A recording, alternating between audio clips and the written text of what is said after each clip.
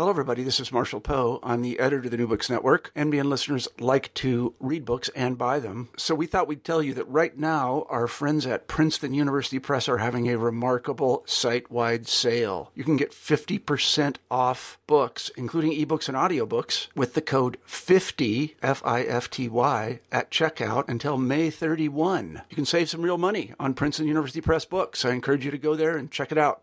来嘛，不要输嘞，等你嘞，不要输嘞，等你嘞，来嘛，来，不要输嘞，等你嘞，好起来。 Welcome to New Books in Southeast Asian Studies on iTunes and via the web. I'm Nick Cheeseman, a research fellow at the Australian National University. Today I'm talking with Christopher Duncan, an associate professor in the Department of Sociology and Anthropology at Rutgers University, about his 2013 book, Violence and Vengeance, Religious Conflict and Its Aftermath in Eastern Indonesia, published by Cornell University Press. Chris, welcome to the show. Thank you. As some of our listeners may not be familiar with the events you describe in this book or may have heard about them at the time but have forgotten in the interim, can you please begin with a little bit of background? Where in Eastern Indonesia did this religious conflict occur and when? So the conflict that I write about took place in the province of North Maluku, and it began in August of 1999, and it lasted for about 8 or 9 months until mid-2000. July of 2000 was the last significant violence, and it was largely centered on the island of Halmahera, which is the largest island in the province of North Maluku. And can you explain a little bit about why the conflict mattered enough for you to have written a book about it and how it was that you found yourself writing on that conflict in North Maluku? Well, actually, I started working on the conflict. I started working on in North Maluku, in Halmahera, in 1995. And I had no plans, actually, on studying the violence. I had just received a fellowship to go back and continue some of my earlier research, which focused on the forest-dwelling hunters and gatherers that live on Halmahera, called the Forest Tabelo, or the Tugutil. And in between getting my grant, or actually in between submitting the grant for this research on the Tugutil, the Forest Tabelo, and receiving the grant, the violence broke out. And so it wasn't possible to actually go do that research anymore. So I actually ended up postponing that grant, and I was at ANU as a research fellow and decided to study the conflict instead. So it really was just sort of happenstance. I had a grant to go to North Maluku, and the violence happened. And so I decided, since I had 2 years to do field work, that I would study the conflict. It seemed like a more important issue at the time than my original topic, which was studying the indigenous religion of the Forest Tabelo. So that just sort of happened. It wasn't by choice. And for scholars who don't concentrate on Indonesia, what is it about the conflict that you think may be of special importance, like, again, that makes it worthwhile writing a book about and having scholars like myself read? Well, I mean, I don't know that it's specifically interesting. It's one of many different conflicts that happened to happen at that particular time in Indonesian history. So you had North Maluku, you had Maluku centered around Ambon and Seram, you had Poso and Central Sulawesi, and so on and so forth. I think you've seen there's a variety of books that look at all of those conflicts. John Seidel's work comes to mind. Jerry Van Klinken's book comes to mind.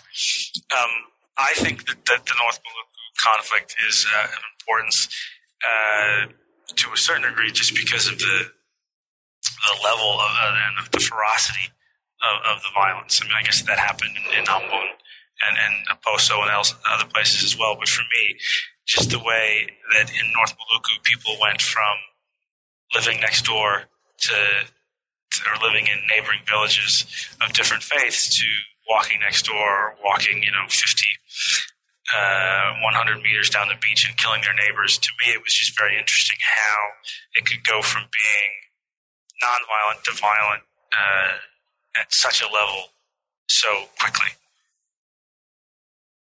And you refer to work by Jerry Van Klinken John Seidel, but your own study, you situate, you locate your study in relation to theirs, but with a different orientation. Can you please explain a bit more about their work and also how you approach the issue of religious conflict differently from them?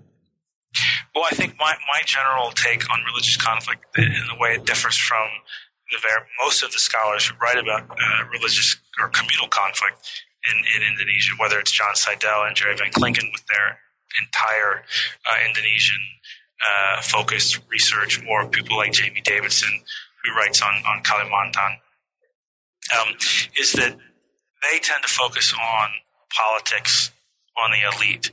So Jerry Van Klinken, for example, is looking at how political objectives of certain players led them to use religion, in the case of North Maluku, to achieve their goals.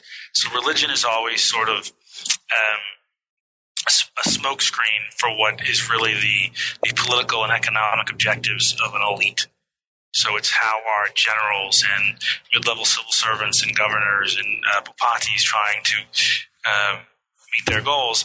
Whereas in my book, I look at the people who picked up the machetes, farmers, fishermen, the people who actually went out and did the killing, the people who, if you look at the political science arguments I hate to keep calling on Jerry Van Klinken, but his name is just in my head. That if you look at Klinken or Seidel, they didn't have these larger economic or political goals in mind. They stood to gain virtually nothing from this violence, yet they're the ones who went out and massacred their neighbors, or in some cases killed their own family members.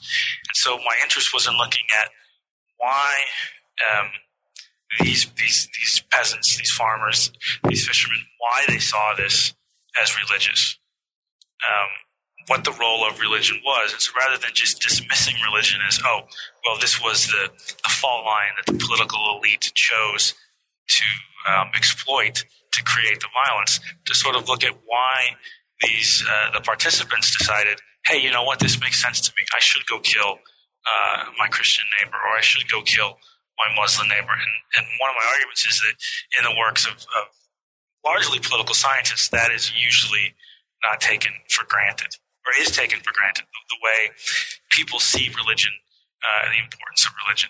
Religion is almost always dismissed. And anthropology, my own discipline, I think has not been very strong in that as well. Anthropologists also tend to dismiss religion. And I think part of it might have been that when I got back from finishing this research, I found myself in a religious studies department at Arizona State. And so that sort of forced me to look at religion more and more. And I think more importantly, when I talk to people in the field, when I talk to North Moluccans, they always talked about religion. So actually, even my first publication about this, which was in the journal Indonesia, I said it's not just about religion. That's too simple. But then in going back between 2000 and 2012, I realized that people were constantly talking about religion. And to simply say, it's not about religion, to me sort of didn't help us understand why people were doing the killing and why the violence took the level it did. And just as importantly, how is North Maluku recovering from that violence? How have communities rebuilt or not in the aftermath? And what has been the role of religion? So in this regard, if I can quote from your first chapter, you say the challenge of the book, or the challenge of research of this sort, is to explain the role of religion in the violence without essentializing it, while at the same time appreciating that local communities were involved in this very process of essentialization. Can you please explain that remark, and how did you meet that challenge in your own work? Well, in all fairness, I should give credit for that remark to where it comes from. That was actually paraphrasing something that one of my colleagues, Richard Fox from the University of Heidelberg in Germany, said to me. So the idea is that one of the responses to people who write about religious violence or ethnic violence is that religious identity, ethnic identity, they're not these primordial identities. They're not these essentialized identities. The people have multifaceted identities. So if we take, for example, somebody from Halmahera, they have their religious identity, they have their regional identity, what part of the province are they from, they have their ethnic identity, they have a class identity, and even their religion identity. They might be Pentecostal versus mainstream Protestant, or Catholic versus Seventh-day Adventist.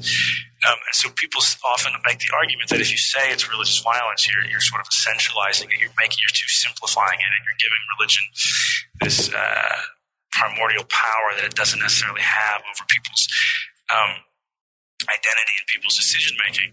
So part of the challenge of the book was to say, okay, look, people are Christian and Muslim, and they haven't always been killing each other. They have multifaceted identities.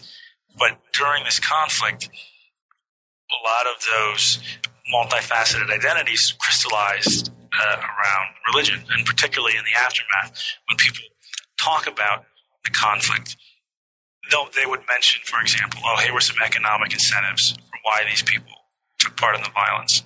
Or they might say, here are some political incentives, or here was some ethnic tensions that led to violence. But when they explain it, they would always say, but that's just what, insert religion does. That's just what Christians do. That's just what Muslims do. So, there was an economic incentive, but it's because of their religion that they were this sort of violence. Or we had a political incentive, but really it was about religion, and that's why we did it. And as the violence became more focused on religion, and in the aftermath, as people were trying to understand it, this narrative of religious violence sort of displaced the other ways people talked about the violence.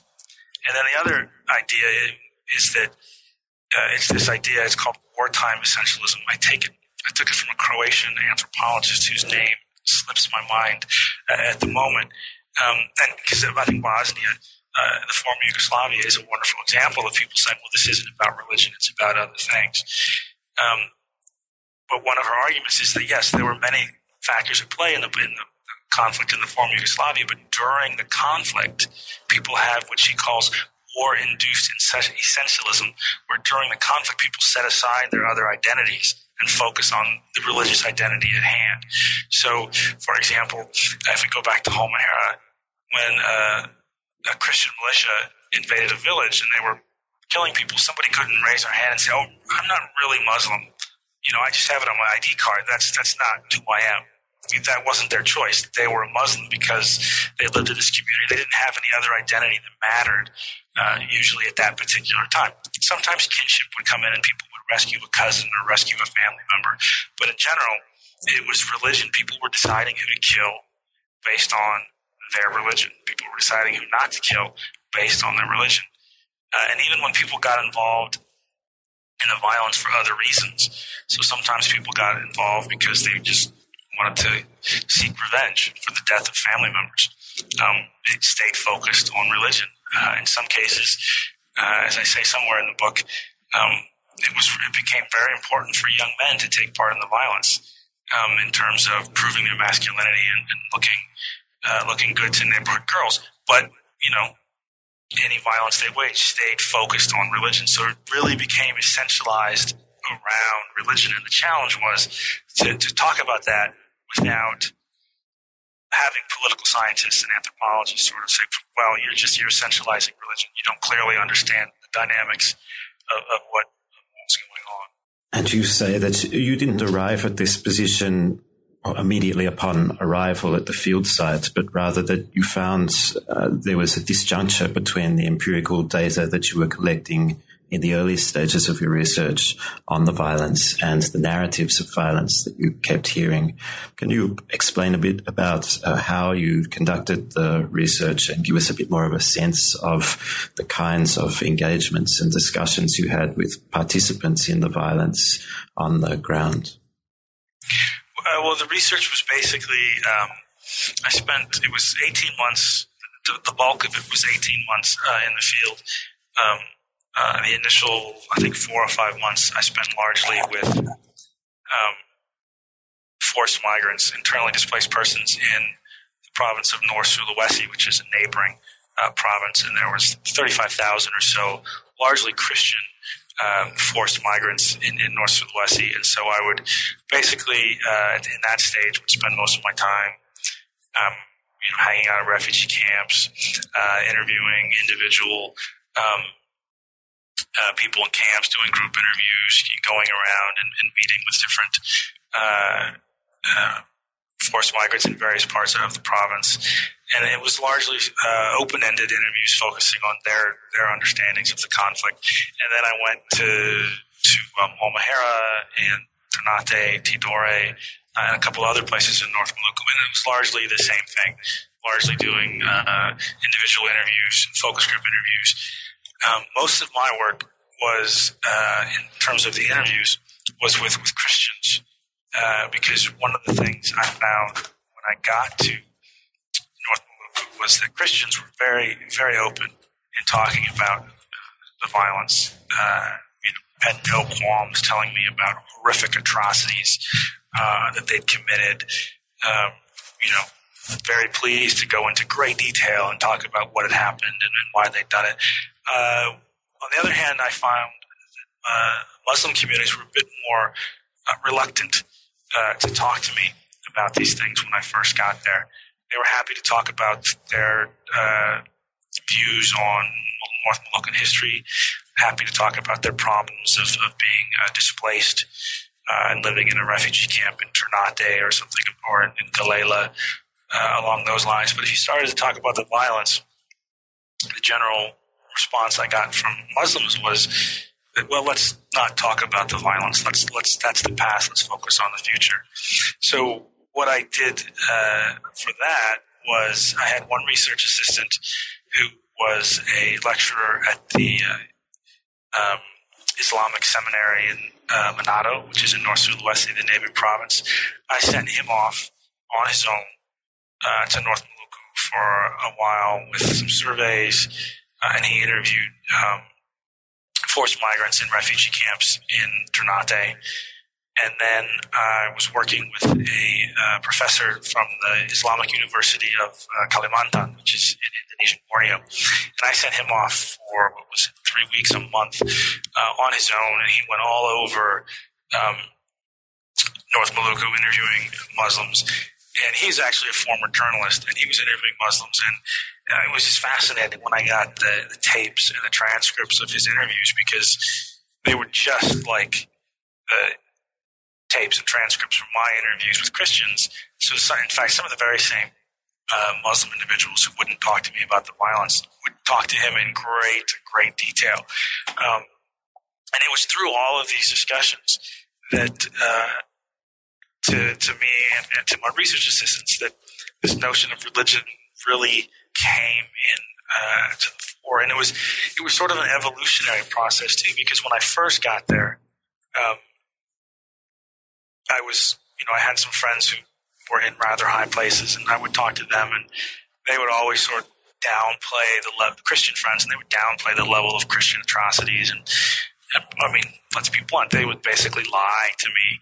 And it was interesting that as I learned more and as I found out more details, they would be like, okay, fine, but we're not supposed to talk about that. And so over the course of 18 months, I was really able to sort of gather, I think, a really good set of data. And I think part of what helped this was that it was my second time in North Maluku. So I had friends, I had contacts from my fieldwork in 95 and 96, and from another visit in 94.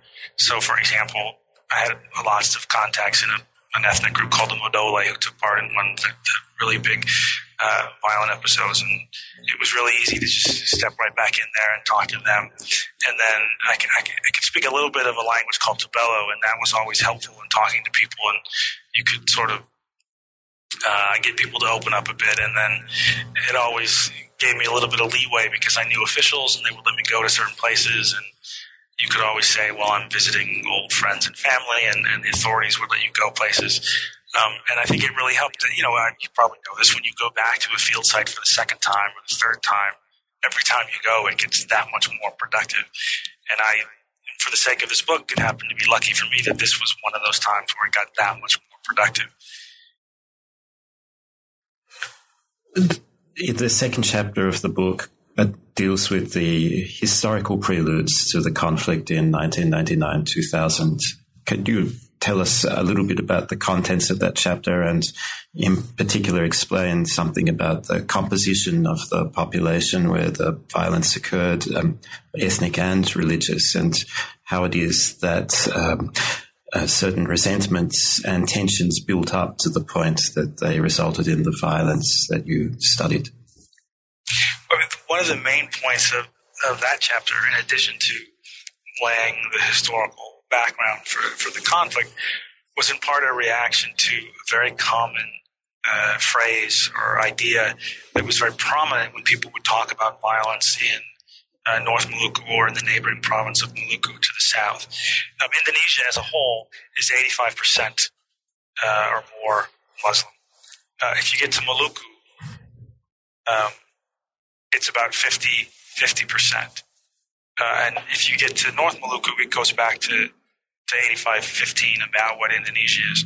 But one of the common phrases everybody said when they talked about the violence in Maluku and North Maluku was that, these were, emblematic of religious tolerance and peaceful solidarity in Indonesia prior to this violence. So this was just a shock that, these Muslim Christians who had always just gotten along so well would suddenly resort to violence, because this wasn't like the rest of Indonesia where you had religious tensions over Muslims and Christians. And part of my point was to show that that's just not true. You had tons and tons of tension between Muslims and Christians. Going back to the very first time there were Muslims and Christians in North Maluku, which again, to put the caveat, it is not saying I'm essentializing this and that these violent tensions have been there since the first Christians arrived in 1511, I think was when the first Spaniards, first Portuguese got there, and the Jesuits set up missionaries and mission stations in the 1530s and 1540s. But more to show just how these two world religions have played off each other over the course of 500 years. And more importantly, since the beginning of the New Order government, which was the Indonesian military dictatorship under President Suharto from about the mid-1960s up until this violence. And so I wanted to show how, in my argument in part is that religion has been such an important factor in people's identity in almost the last half of the 20th century in North Maluku, that it polarized people around their religious identity. So North Maluku it's 85% Muslim, 15% Christian. Depending on which linguist you ask, there's 17 or more different linguistic communities. So you've got those identities of these different linguistic communities, which often correlate with ethnic identities. You've got rival sultanates in the region, Ternate and Tidore. You've got conflicts between migrants and indigenous people in the region. But oftentimes these conflicts were focused on religious differences, and particularly during the New Order government, the Indonesian government really focused on religious identity. So kids took religion was a mandatory factor in schools. So everybody had to you couldn't go to school unless you had a religion. So you had to pick Islam or Christianity. In North Maluku, those were largely your two choices. So their identities were reified in school. People rarely married across religious lines. So interethnic marriage was common, but to marry somebody of a different faith rarely happened. It was looked upon very poorly by people. People lived in separate communities. So I think there's 3 examples of mixed communities in the province, but otherwise people either lived in single-faith villages or they lived in villages that were essentially divided in half, with Christians living in one part and Muslims living in another part. And so the point of that second chapter was to show how these sort of differences began with the arrival of Christianity in the region, most specifically with the arrival of Dutch Christianity in the region in the latter half of the 1800s and the early part of the 1900s, and looking at how they then coalesced under the New Order and how the New Order really focused on religious identities. And one of my arguments is that the focus on religious identity in the 70s, the 80s, the 90s made people focus on whether they were Muslim or Christian and sort of set aside their cultural similarities, whether they were from the same ethnic group. And that was set aside, and they focused on, oh, well, we might be from the same ethnic group, but really what's more important is I'm Muslim and you're Christian. And it's interesting because in North Maluku, particularly among the Tubelo, the main group I work with, a lot of this conversion both to Islam and Christianity happened in the 20th century. And you have some families where the great-great-grandfather he was uncertain. He said, oh, here's the Christian missions. Here's the Muslim, proselytizer. I don't know what the right choice is. So he'd take one kid, you're a Christian. He'd take another kid, you're a Muslim. And that way he felt he had covered all his bets. But over the decades, those kinship relations often got swept under the carpet by these religious differences that the government focused on. And if you go back to, even the first time Christianity or Protestant Christianity arrived in the 1870s, there was always these tensions between Muslims and Christians. So you often had Muslims arguing to try to prevent the Christian missionaries from proselytizing, and that was a consistent problem throughout the missionary period. And then after the missionaries left, right around World War II, you still had tensions where Muslims were concerned that Christians were building too many churches, and Christians were concerned that Muslims were growing too fast demographically. So Christians would look at the Indonesian transmigration program, which moves landless peasants, mainly from Java, who are largely Muslim, and moves them to places like North Maluku, where there's lots of quote-unquote empty land. And so the government had done a lot of that in the 70s and 80s, and it moved in tens of thousands of largely Muslim migrants. And Christians saw that and felt threatened by that. And so people would look at these changes, and they would oftentimes read religion into it.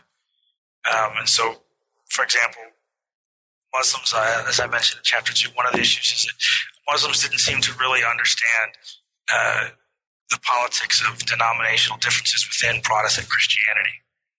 So when a couple families decided to open up a Pentecostal church in a village, they would build another village. So suddenly Muslims would be saying, wait a second,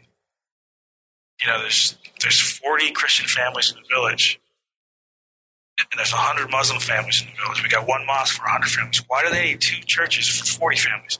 Who's going to fill those empty pews? That clearly they would argue, they must have some sort of proselytization agenda, that they're building these churches so they can then convert all these Muslims to become Christians. So that caused a lot of tension. And so it was sort of the idea of that chapter was to lay the groundwork so we can understand some of the tensions, but also to sort of displace that idea that it was some sort of religious paradise of religious tolerance before the conflict broke out, because it clearly wasn't. There was not large-scale violence, but people didn't necessarily have Muslims didn't have a lot of Christian friends, in my experience, and Christians didn't have a lot of Muslim friends. So it sort of goes back to, this might be getting a little too inside baseball for Indonesia, or you're Australian, a little inside cricket. The idea that if you're Christian in North Maluku, your neighbors are Christian, your schools are Christian, or you take some of your classes in school are Christians. You go to a Christian church, you marry a Christian spouse, you end up working for Christians, and Muslims do the same. So people are they're pillarized into these Muslim Christian streams. So you basically, the faith rarely interact. And that, and some have argued that lack of interaction can lead to a lot of tension. And I think you saw that in the violence in North Maluku and a couple other places in Indonesia where that happened. Causation is very important, so I'm not dismissing causation. It's just one of the things that I found in much of the work of political scientists on violence in Indonesia or elsewhere, for that matter, was they're very focused, and rightly so, on causation. Why did violence happen at this particular time in this particular place? And while that's very important, what I found was the reasons that violence might break out in this place on this day, and for a particular reason, but 3-4 months down the line, or in longer conflicts where it goes on for years, later on down the line, people are getting involved for all sorts of different reasons. And so one of the goals of the book was to say, look, okay, here's why the violence started. This is what we think is why the violence started. But that is largely irrelevant to what would not – relevant is too strong of a word.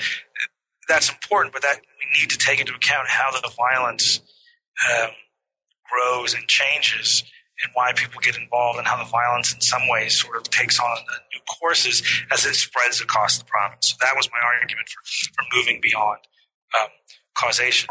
And so actually the beginnings of the violence in North Maluku are perfect for political scientists. It's wonderful in terms of the way they look at things. So what happened was in Indonesia, you used to have the province of Maluku, which might have been confusing in some of my earlier answers. And then for a long time, almost from the start of Indonesian independence, the northern half of what was called the province of Maluku, which is Halmahera and Tidore and Ternate, the sultanates of Tidore and Ternate, they wanted their own province. They argued for a new province. And for a variety of historical reasons that I won't go into, they failed in their efforts to get a new province.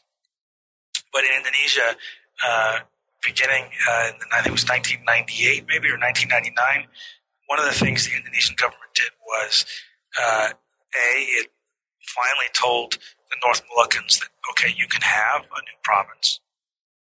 And then they also passed a law on decentralization, where profits from natural resource exploitations, in part, one aspect of it, profits from natural resource exploitation go to the districts as opposed to the province. And so that becomes very important for some people in terms of how they have access to the income from mining and fisheries and forestry. But in North Maluku, we'll have to go back a little bit. In 1975, a little tiny island off the coast of Halmahera, it's an island called Makian, which is basically a volcano that which comes up out of the ocean.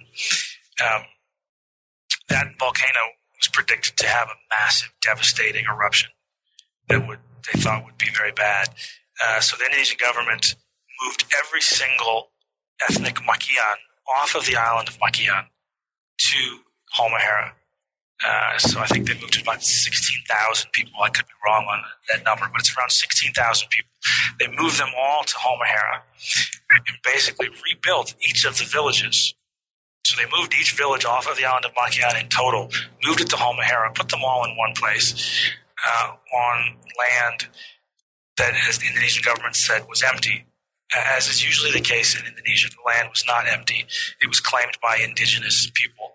In this case, a mix of different ethnic groups called the Pagu, the Mondole. We won't get into those details there. And over the years, from 1975 on, relationships between the indigenous people and the Makian, the migrants, were never very good.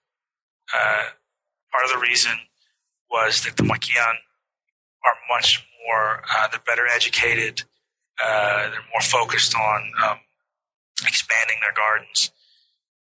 And indigenous people don't have the same level of education. They just haven't had that access yet. They're not as, I don't know what the right word to use here is. They're not as aggressive in expanding their gardens as the Makian are. And it's a little bit different because for the indigenous communities, when they expand their gardens, they're expanding their gardens onto their land. Whereas the Makian, when they were expanding their gardens, they were expanding it onto largely the lands of indigenous communities. To the Makiyan, it looked like, unexploited virgin rainforest, but all of that land was claimed by someone. And so you had tensions there. It erupted into low-level, fisticuffs and stuff like that. I think there might have been a murder in the 1980s. There were a lot of tensions between the Makiyan and indigenous people. And it's not just the indigenous people of this part of Halmahera that don't like the Makiyan. They're generally sort of disliked throughout North Maluku, due in part to, depending on who you ask, they would say it's jealousy over their success in economics and their political success. They control a lot of key political offices in the province in the 1990s, and they generally tended to get their way. And so what happened was they argued that, look, we want to have our own sub-district. Right now we're in the sub-district of Cow, that was where they were resettled. And Cow is the name of one of the names of the indigenous people in the region. And the Makiyan, the migrants, said, look, we want our own sub-district. We want to rule ourselves, govern ourselves. We don't want to be sort of tied up with these indigenous people. And the problem was that when they put out the new boundaries for this new sub-district, it included a number of indigenous villages from the indigenous Pagu ethnic group. And now the indigenous Pagu don't like the Makiyan. They don't want to be ruled by the Makiyan. And furthermore, the four main indigenous ethnic groups of Cow have this long customary law story about how they always have to be together. They have this long story about coming together and the unity of these four ethnic groups. And any severance of this unity is seen in a very negative light. And what this new sub-district was going to do was to divide that unity. So some of the Pagu, some of the indigenous people were going to be in the new sub-district of the migrants, and everybody else was going to be in the rump of the old sub-district. And they didn't like that.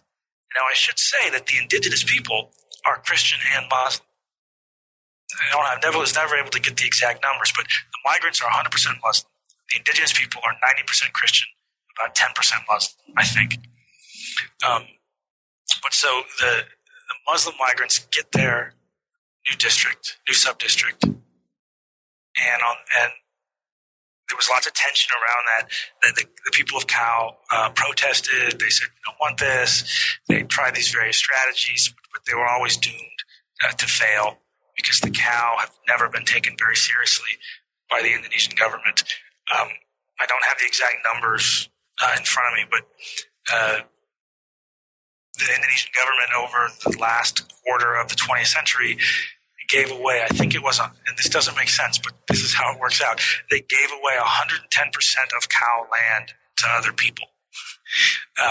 Either to the Makiyan migrants, to Javanese transmigrants from another island in Indonesia. They gave away a lot of Cow land to forestry concessions, to sago plantations, and then eventually they gave a bunch of it to an Australian gold mining company. So the Cow were never going to win this argument. So on the day this new sub-district was to be inaugurated and opened, violence broke out. So you had the migrants fighting the indigenous people. And one of the interesting parts of it was you had the Muslim indigenous peoples fighting the Muslim migrants. So some of my friends would always talk about how, in the early stages, on one side, you had guys yelling, Allahu Akbar, and the guys on the other side of the battlefield were yelling the same thing. And so you had Muslims killing Muslims. And so that violence only lasted a couple days. Two of the indigenous villages were burnt down. Tensions remained. And then in October of 99, the indigenous people, it depends on who you ask how it started, but in the end, in October of 1999, the indigenous people basically defeated the Makiyan and wiped them, not wiped them out, but forced them all to leave Halmahera. So 16 migrant villages were burnt to the ground. Every single structure, except the mosques, was burnt to the ground, and all of those people had to go, all of the migrants had to go flee to the neighboring island of Ternate. So right now, everybody in North Maluku is saying, oh, look what's happening. in this little part of our province, it's an ethnic conflict. It's the Makiyan against the cow. This is not about religion. This is an ethnic conflict. And this is where political scientists really like explaining what happened was, so you get all of these Muslim migrants in Ternate. And one of the interesting things is when I would say in interviewing Muslims, I'd say, so we get all the Muslim migrants in Ternate. And my Muslim informants would say, wait a second, we're not talking about Islam. We're talking about Makiyan. This is not about Islam yet. This is about ethnicity. And so the Makiyan, who are Muslim, come to Ternate, and they've lost. They've been completely defeated by the indigenous people. And so they start agitating to get home. And they start saying, look, we need to get home. We need to go back and take our land. We need to seek revenge and get our land back. And one of the events that happens is this letter starts circulating in North Maluku. It is supposedly written by a Christian pastor, and it basically lays out the plans for a Christian takeover of the province. So Niels Bouband, an anthropologist from Aarhus University in Denmark, has written a lot about this particular letter. But so this letter starts circulating in Ternate and Tidore and the large urban centers of North Maluku. And it talks about how Christians are going to take over the province. It talks about how they're going to continue the work they've done in Makiyan. And this is clearly an example of elite manipulation. Somebody took the time to write this letter, to type it up, to print up hundreds, if not thousands of copies and distribute them. So some of my friends who are Muslim professors at one of the local universities talked about how just one day they were going to work and there were guys on the street corner handing these out. And they were just, you walk by any business and they were just lumped up and they're just thrown all over the street. They were just everywhere. So clearly this was a plan by someone or some group of people to instigate this religious violence. And so what my interest is why did this make sense? So yes, here is a political science explanation of the violence. The elites picked this fault line and said to everybody, look, it's about religion. This previous, what you thought was an ethnic conflict, was really about religion. And my goal was to say, well, why did everybody believe it? Because they did. In retrospect, people claim, oh, the letter wasn't real, only foolish people believe the letter. But when I was interviewing people in 2000, 2001, they're like, yeah, no, the letter was a pretty big deal. We believe that. And it was sort of looking at how that fault line made sense. And that gets back to things I talked about in chapter 2, about how you always had a little bit of tension between Muslim and Christian communities. And suddenly now, when this letter's going around, people are talking with Muslims and Christians, and there's this sense of Muslim-Christian violence. And we have to remember, because we don't have to remember, I should tell your listeners, that at that same time, to the south of Halmahera in the province of Maluku, in the town of Ambon, Muslims and Christians had been fighting each other for almost a year. And then to the west of North Maluku, in the province of North or Central Sulawesi, you'd had Muslim-Christian conflict as well. And then, then you'd also had the communal violence in Kalimantan between Dayaks and migrants. So you had violence happening all over the country, and you had religious violence happening in neighboring provinces. So when you tie all that together with the history stuff that I talked about a bit earlier, it started to make sense to people that, wait, okay, it does make sense that, Muslims would do this, or it does make sense that religion would do this. And so one of the things I tried to do in the book was to say, and then I took this is from Mahmoud Mamdani and his work on conflict in Rwanda, was the idea that yes, you can have elite manipulation from above, but that manipulation, it has to make sense to the people that are trying to be manipulated. So there has to be something in that narrative of religious violence that makes sense to the average looking Halmaharan farmer or villager for him to say, yeah, okay, that does make sense. And my argument is that it did make sense based on, recent history. It did make sense that there could be a reason for Muslim Christian violence. It didn't make sense to say, oh, the cow who had been pushed around for decades, have had their land taken by forestry initiatives, mining initiatives, transmigration initiatives. They suddenly got all violent and attacked their neighbors. That doesn't make sense. But, if it's about religion, okay, that can make sense. And so that's what I traced out then through the rest of the book, is how people took that and said, wait, this does make sense. And then they would use that even when you came to them with economic explanations of violence or ethnic explanations, they would say, yeah, but really it's about religion. And so to me, that's where religion sort of started taking on its own sort of new role in the narrative. And you show how the narrative continues after the conflict is over in the reconciliation projects and all of the other activities that are designed to restore peace. Can you briefly explain where you take the latter chapters of the book and deal with also questions of what you describe as the management of memory? Yeah, so one of and this gets a little bit back to my argument about causation earlier, was when we're talking about this conflict, very rarely, as an anthropologist, are we there when the violence happens. So yes, I studied communal violence in North Maluku, but I wasn't there when it happened.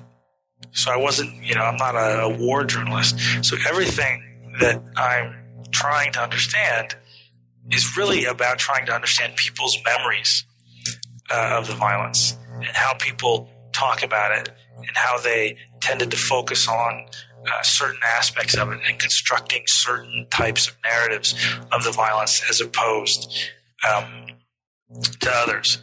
And so, and all of that, my argument is that really is where religion comes to be the main focus.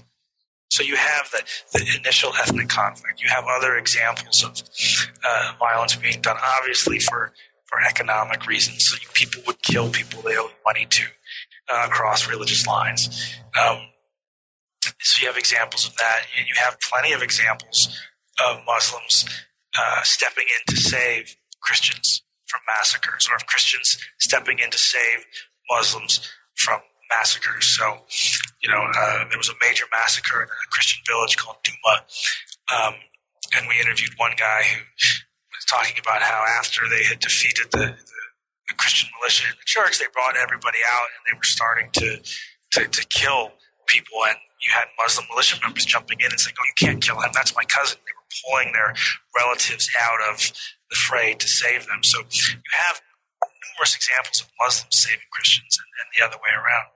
But those sort of get swept aside as weird anomalies because Christians make the argument that Muslims are, inherently violent. Their religion teaches them to do this, and this is why they do that, and this is why they're violent, and this is why this was about religion. And then Muslims will tell you that Christians are inherently violent, particularly North Malucan Christians, and this is why the violence was about religion, and this is why we see it as about religion, and this is why the original ethnic origins are not important. And so then you would get people who had suffered violence in different places. They would end up in refugee camps. They would end up in Christian areas or Muslim areas. And they would talk to each other, and they would say, "Well, what happened to you?" "Oh, well, the Muslims came to my village and did this." "What happened to you?" "Oh, well, the Muslims came and did this." Or in Muslim refugee camps, it would be Christian militias did this or Christian militias did that. And people would find other families, other individuals, other communities that sort of had a shared experience. And it's a phrase I borrow from Stephen Stern, who's a historian out of the University of, I think it's Wisconsin-Madison, who works on Chile. And he talks about this notion of emblematic memory, that certain stories, certain narratives come to be emblematic of a certain time period. And it's because they make sense to people. So it's not necessarily that they're true, but it's that they make sense. So the point of my book is not to figure out exactly what happened. This is not to sort of lay out a day-by-day chronology of, this happened on this day, this happened on this day, 6 people were killed here, 7 people were killed here. The point of this was to understand why and how local community members who took part of the violence understood the violence, why they took part, and how they remembered it in its aftermath. So this isn't a human rights report to lay out what happened. It's just sort of it's about understanding what people think happened. And so this became very important in the aftermath of the conflict, because once the violence subsided, everybody was largely in mono-faith communities. And you had to deal with issues of stopping the violence, issues of reconciliation, and issues of going home if you could. And religion, I argue, played a very important role in this, in that oftentimes people didn't go home because they didn't want to live as a minority religion in where they were before. Lots of people went home and lived as minority religious communities, but some people did not want to go home and do that. And then more importantly, as the violence had stopped but tensions were still abounding, you had certain segments of the North Molucca community that said, wait a second, this is not good. We need to stop this. We need to create some reconciliation between Muslims and Christians. How are we going to do that? And one of the foci was on something called adat, which is an Indonesian term which loosely can be translated as customary law or tradition. So what you had in North Molucca was you had various leaders say, look, we need to stop this focus on religion and return to our traditional identities as Tobelo, as Galela. So the example that I discuss a little bit in the book, but I highlight more in some other publications, is the Tobelo, because the Tobelo is an ethnic group that is both Muslim and Christian. And what Tobelo leaders decided in the aftermath of the conflict was, look, 100 years ago, we all got along fine. Whether that's true or not is a moot point, but they argued that 100 years ago, when we were all just, or 200 years ago, when we were all just Tobelo, we got along fine. Suddenly, all these outsiders come in, different forms of Christianity, different forms of Islam. Now we're focused on the fact that I'm a Muslim or I'm a Christian. And they argued we need to get back on this focus that we are Tobelo, that we have the shared cultural heritage. And that way, rather than being Muslim Tobelo or Christian Tobelo, we are Tobelo Muslims or Tobelo Christians. We are first and foremost Tobelo. And so you had a large number of reconciliation initiatives, both with Tobelo and other parts of the province, that focused on this revitalization of tradition to get people to look beyond their religious identities. So here is an example I see of people saying, yes, religion was the problem. And the only way we can get peace is to look beyond religion. So some people were saying, let's get the pastors and the imams from the mosques together. And people were saying, no. Those are the guys that caused the problem. Get religion out of here. If we set religion aside, we can overcome these tensions. And then you also see the importance of religion in the aftermath in North Molucca, in the construction of in a few places of large-scale memorials to the dead. So in several places where there were large-scale massacres of Christians, you have these large graveyards, which local people call martyr parks, where the people who were killed in these massacres are referred to as martyrs. They believe that they gained access instantly to heaven because they died in the protection of their faith. And so you have these markers on the landscape that basically say, yeah, this was about religion. And so one of my favorite examples, favorite's probably the wrong word, but is in Tobelo communities, people who died in the service of the Christian communities, people who died during the violence as members of Christian militia are buried in churchyards. So if you go to a church in, say, the village of Kupa Kupa now, there's 2 martyr graves on the front lawn of the church. And in these communities, the church is the pinnacle of the community. The church sort of is emblematic of how wealthy the community is, how faithful the community is, how great the community is. And here you have these 2 guys buried in Church Muan. And that's incredibly interesting because one of the main goals of the Protestant missionaries when they were in Halmahera was to move graveyards out of the village into the forest because they were scared. They're not scared. They were worried that if you kept the graveyards in the village, people would continue to interact with their ancestors. So if you go to Muluccan Village, North Muluccan villages now, the graveyards are always way off in the middle of nowhere. But in the aftermath of the conflict, people who died during the violence were buried in the center of the village in the church, which to me is pretty emblematic of how important their deaths are seen in the community. And then if you go to Muslim graveyards, it's far less monumental, but in Muslim graveyards, people are referred to as martyrs. They died as martyrs on their gravestones, and people see them as gaining instant access to Muslim heaven, and so they're not concerned that yes, my brother is in heaven, my cousin is in heaven, and so in the aftermath of the violence, you have this all across the landscape of North Muluccan, highlighting, I argue, the religious aspect of violence. Chris, the book was published in 2013. Have you still been doing field work in North Maluku since? And what are you working on now? What can we look forward to from you in the future? So now I continue to still work on the conflict, but more on the aftermath, looking at the way people talk about reconciliation and peace.